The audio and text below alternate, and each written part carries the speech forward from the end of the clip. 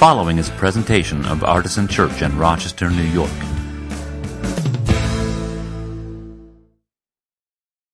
Good morning.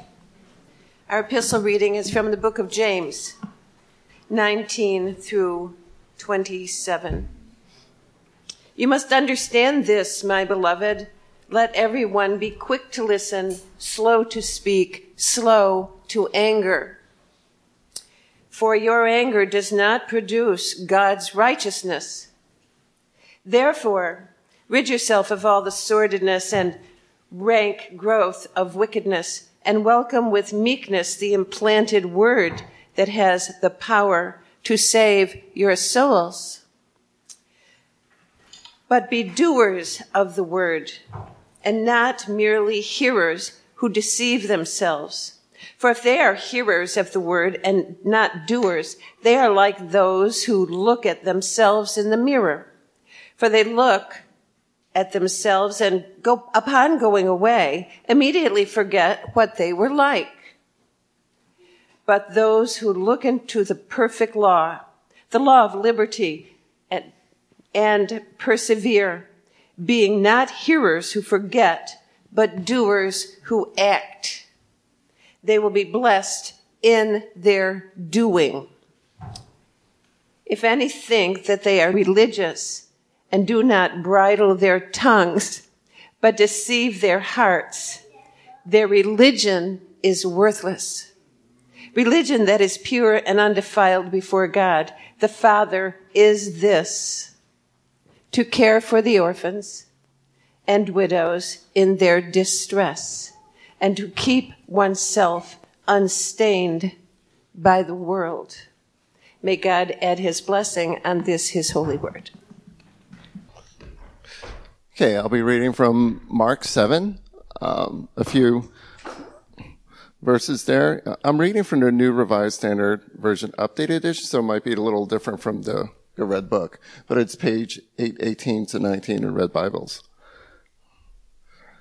Now when the Pharisees and some of the scribes who had come from Jerusalem gathered around him, they noticed that some of his disciples were eating with defiled hands, that is, without washing them. For the Pharisees and all the Jews do not eat unless they wash their hands, thus observing the tradition of the elders, and they do not eat anything from the market unless they wash, and there are also many other traditions that they observe, the washing of cups and pots and bronze kettles and beds. So the Pharisees and the scribes asked him, "Why do your disciples not walk according to the tradition of the elders, but eat with defiled hands?" He said to them, "Isaiah prophesies rightly about you hypocrites. As it is written, this people honors me with their lips, but their hearts are far from me. In vain do they worship me, teaching human precepts as doctrines.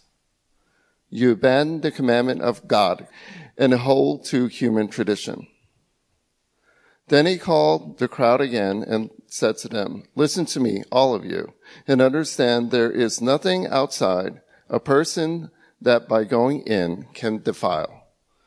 But the things that come out are what defile. For it is from within, from the human heart, that evil intentions come: fornication, theft, murder, adultery, avarice, wickedness, deceit, debauchery, envy, slander, pride, folly. All of these evil things come from within, and they defile a person."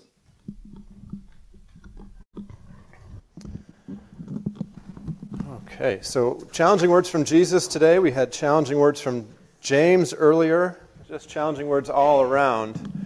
Don't worry, I'm not going to say any challenging words in the sermon to make up for it. It should be fine.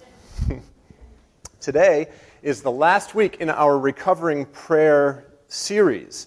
And as I mentioned at the announcements, Tuesday is the last instance of our Recovering Prayer workshop. That'll be Tuesday at 6:30. I wanted to kind of get a quick sense from the congregation about a couple of questions. If you want to just shout back an answer to me briefly enough that I can remember it, I'll repeat it so that others can hear it. It could be just a word or two, in fact. And some of it is things that we've talked about throughout this series. But I'm curious, as we get toward the end of this, what is one of the things that makes it difficult for you or your friend to pray? Right? What makes it difficult to pray? Distractions, thank you. What else? Hurt. Finding time. Not knowing what to say. Thank you. Shame. What you should say and in what order. Oh, shoulds, yes. Specifically, you said what you should say and in what order you should say it. Yep. Make sure you don't get that wrong or you're in trouble. Being a bad rememberer. Too many things to pray about. Don't know where to begin, maybe. Wow, thank you. Oh, conflicting prayers. Interesting.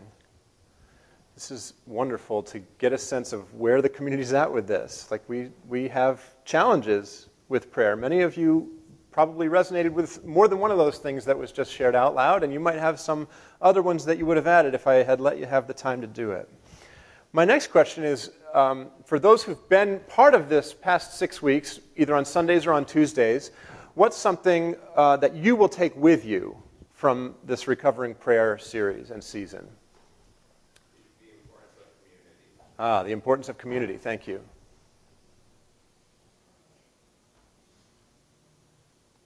Emotions are okay. Oh, emotions are okay. I thought you said devotions are okay for a second there. And I'm like, that's very artisan that someone's saying that devotions are okay. No, emotions are okay. Thank you. Thank you. Last week was pray with your emotions. Letting others pray for you.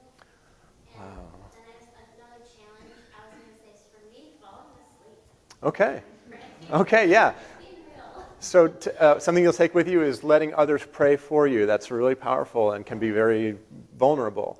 But one of the challenges that you were thinking of, you said, is that sometimes falling asleep is a problem with prayer.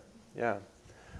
I don't need to affirm everybody in their specific thing, but for people who fall asleep when they pray, it's okay. Just dream the rest of your prayer. Just dream it. It really is okay. If you fall asleep when you're praying, that might be God's way of saying, what you need right now is rest. And that's holy. Yes? Using a guided system is okay. Yeah, a lot of us came from traditions where that was just deemed very stuffy and way too something. Yeah, probably Catholic would be the thing that we would think it was way too. But anything else? That actions can be prayers, like use the example of playing your guitar. Yeah, interesting. Yeah, thank you for bringing that back. Actions can be prayers too. I had mentioned the example of playing my guitar, which I have had to be told many times is a valid form of prayer. Yeah, let's actually use that as our transition because I think it'll make sense why in a minute. But I want to sort of give us this attention-getter quotation from Howard Thurman. Howard Thurman, whose book Martin Luther King kept in the breast pocket of his suit coat every day. Jesus and the Disinherited is the name of the book, by the way. But here's something that he said. The sheer physical necessity of prayer is urgent because the body and the entire nervous system cry out for the healing waters of silence. Isn't that quote just like so dense? Like you could sit with every word and reflect on that. Today's message is entitled Pray with Your Feet. And it's actually two completely different sermons, two completely different versions of what it means to pray with your feet. Don't worry, they are both abbreviated sermons. You're not going to get the full dose of both sermons. But one of them, one version of Pray with Your Feet is kind of pretty like, how ironic that our sound acoustic paneling, which absorbs noise, just fell on the floor and made a noise that distracted some of us.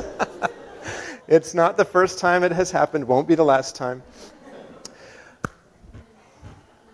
So 2 versions of pray with your feet. The first one is kind of theoretical and philosophical. So for those people who like to think about thinking about things, it's going to be right up your alley. And the other one is extremely practical. So I will wake you up when the first one is over to give you that one.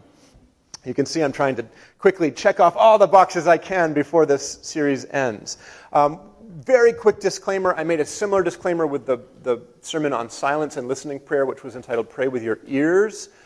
Jenna mentioned internalized ableism, and I want to just be clear about the fact that, this pray with your feet is it's both literal and metaphorical, right?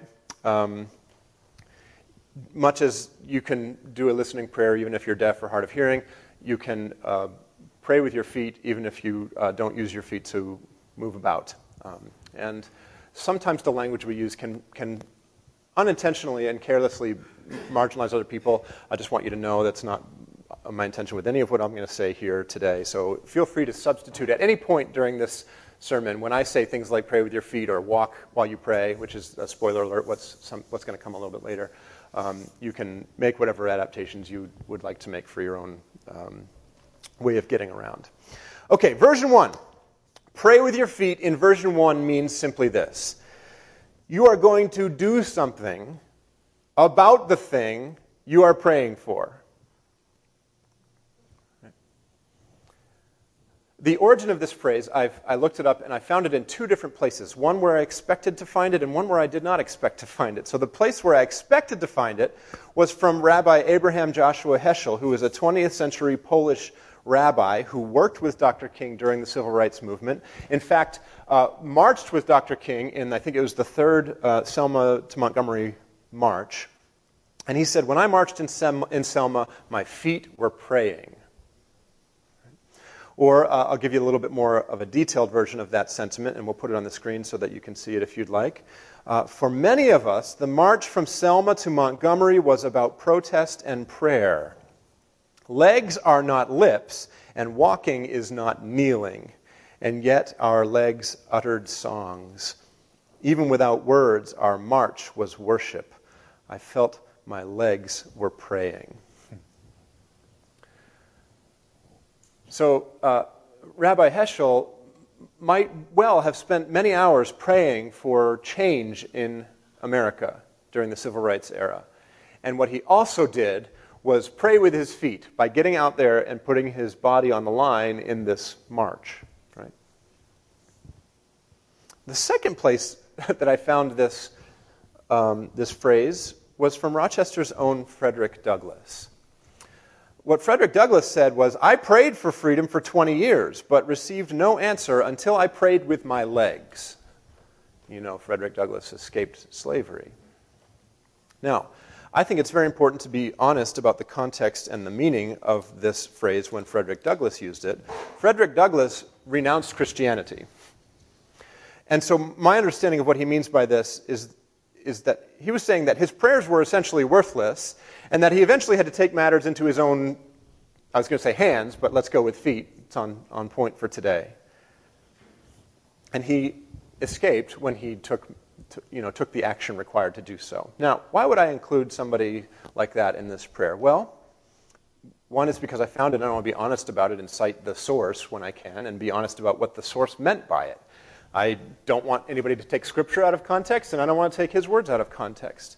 But the second reason is because I truly want you to consider this aspect of prayer, this way of praying, before you get to the point of throwing in the towel of your faith. Right? Now, obviously, my experience of life is nothing like Frederick Douglass's experience of life. I am in no way intending to make a condemnation of his choices, of his belief, of his spirituality or religious practice or lack thereof. I just sincerely believe that there is a middle ground between, or maybe I should say an overlap with these 2 ideas of our total reliance on God and our need to cry out to God, Lord, hear our prayer, on the one hand, and our participation with God's answer to prayer on the other.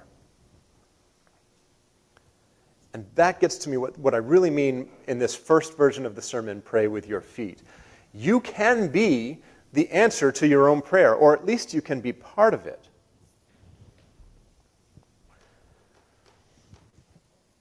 you can be part of God's will becoming a reality in the world.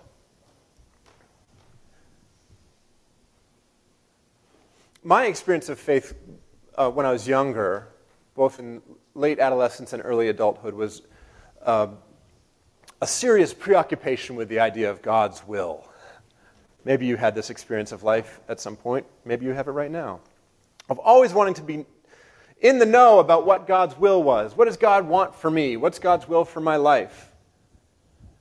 And it really got taken to some fairly ridiculous extremes in my maybe not so kind to my former self version, right?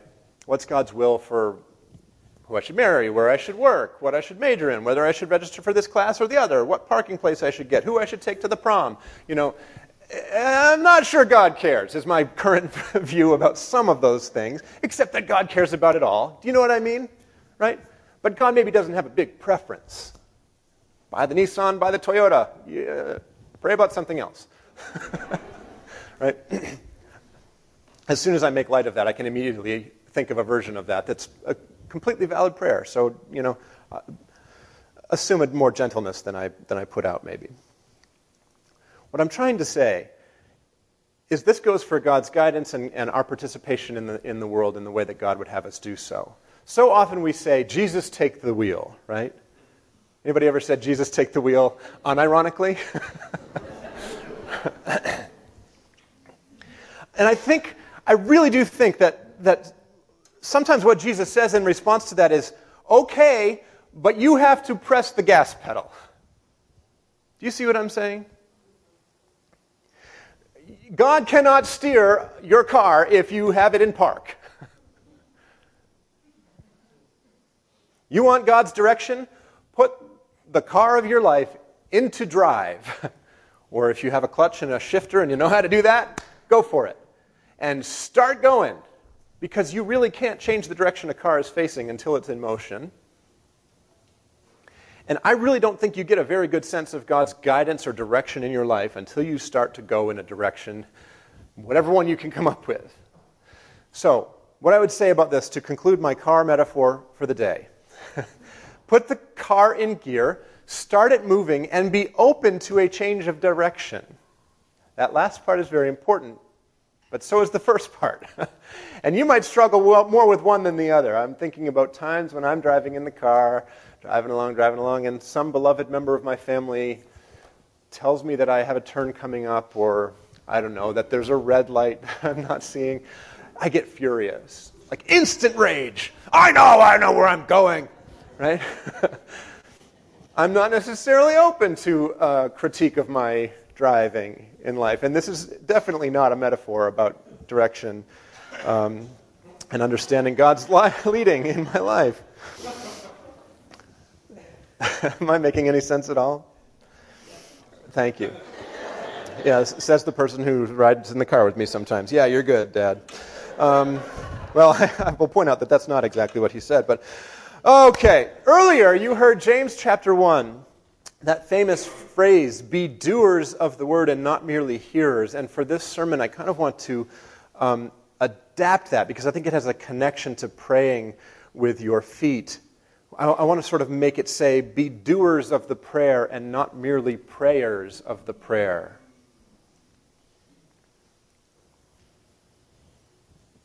This becomes a really difficult thing to navigate, and this is why I say it's sort of philosophical and theological. You have to sort out for yourself, how much role do I play in the world? Or does everything happen exactly the way God's going to make it happen and I don't have anything to do with it? I have my views about that, maybe you have yours, but in either case, or anything in between, if you're going to pray with your feet by trying to bring about the thing that you are praying to God for, it's going to cause you to do some thinking about what your role is in the world and what God's role is in the world. And I think doing some thinking about that is probably a good thing. So if that frustrates you and leaves you feeling confused, I'm sorry that you feel that way. But I'm not sorry that I sent you in that direction because I think it's really important work for people of faith. That James passage, by the way, is pure fire. James 1, 19 through 27. Read it again on your own sometime. I was going to read it to you, but I want to keep things moving here because now all of those people who are ready for the practical version of prayer, now's your chance to snap back into it with me. We're going to get into the very simple, direct, straightforward meaning of pray with your feet, which is very simply the idea of praying while you are going on a walk. Right? Or moving about however you do. Feel free to substitute whatever works for you. Why is this a thing? Why does this work? Well, I think praying while you go for a walk is so powerful because we are integrated beings. We are not just spirit. We are not just body. We are not just our thoughts. All of these things combine together to make us who we are. And you can see that this is true. Anybody can see that this is true by spending 10 seconds observing yourself at any point during the day. The connection between your body and your spirit and your heart and your mind and all those things, your gut, however you want to describe it for yourself. Are you nervous? That's why your stomach is in knots. Are you happy? That's why your mouth is doing that weird thing. Let's all bow our heads in prayer. Right? We have this physical connection between our bodies and our spirits, and it's a real thing, and you can use it to your advantage. You can activate your body in order to activate your spirit, or maybe more to flip it into the negative form, which is because that's how we're going to come to it more often from not. If your spirit feels dead and inactive, take a walk. Literally, open your front door and go through it. Try activating your body first, which is something you can do very intentionally, and just see what happens with your spirit. This is why so much healing work is body work. Right? The Body Keeps the Score is the book about trauma that's so powerful. It's true in all directions that our bodies are connected to everything else, every other part of us. And also, by the way, this is like a built-in fidget device for distracted prayer. Right? Do you know some people who kind of have to be holding something and playing with something just to sort of stay focused on a task or an idea or a conversation? There's nothing wrong with it, by the way. It doesn't make you an inferior person. It's just how your brain and body work together. This works like that. Right? Speaking of which, Tuesday's prayer workshop, which I have said a couple times now is the last one, is going to be hands-on. We're going to make prayer beads, which is like the original fidget toy of spirituality. I hope that you'll come and join us in that. And I have some set prayers that is going to combine praying with a script and praying with a community and praying with your body. It's really cool. This is what I'm suggesting to you, though. If for people who said they get distracted during prayer, turn that into a feature. On your prayer walk, if you go and do this, I can promise you one thing. You will become, at first, more distracted and not less. Because there's way more things to distract you. But you can turn each one of those distractions into a prayer. And suddenly, you're opening up to this experience that you were having trouble with when you were stuck back in your house. You see a pretty flower? Ooh, a pretty flower. Turn it into a prayer. Give thanks to God for that moment with nature. You walk past a rundown house. Notice it. Pray for the people who live in it. Maybe even pray for the systems that perpetuate poverty in our community. Your neighbor interrupts you.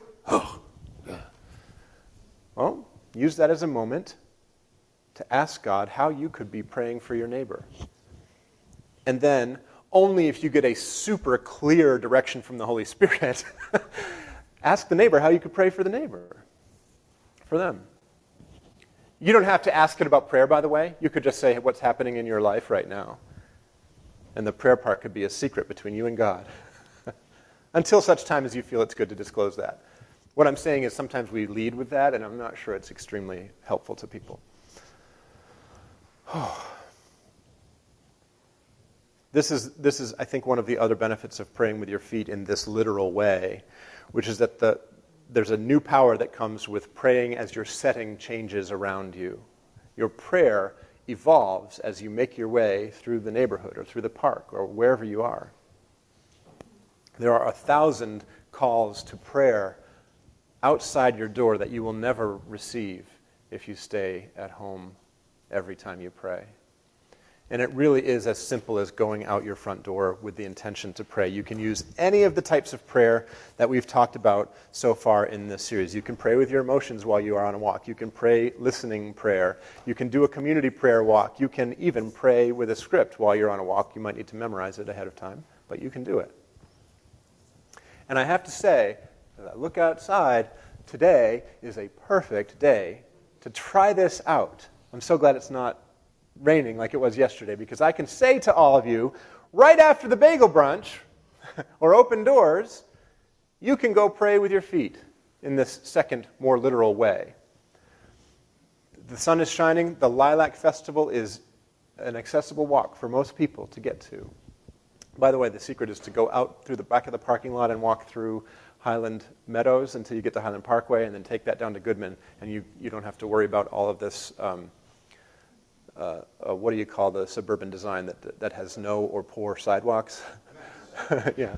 Actually, it's not too bad right there, but you get what I'm saying. Oh my goodness. Try this, will you please? I hope that you will please try this prayer today. Pray with your feet. Either by looking for an action that you can take right now today to participate with God's answers to your prayer, by putting your spiritual car in gear and saying, "Then, Jesus, take the wheel," or by simply walking out the door and moving your body as you begin to pray in whatever way seems best to you. I hope you'll try it soon. Let me say a brief prayer for all of us together as we conclude. God, thank you for the chance to be honest with each other these past several weeks and to learn some new ways to pray. And my prayer is for our prayers, that they would continue to be expanding, that our understanding of your presence with us would get bigger and bigger each day, that our definition of what prayer even is would be big enough to hold just a portion of what you might have in store for us as we begin to explore the possibilities. Be with us as we pray today. In Christ's name, amen. For more information, visit us at artisanchurch.com.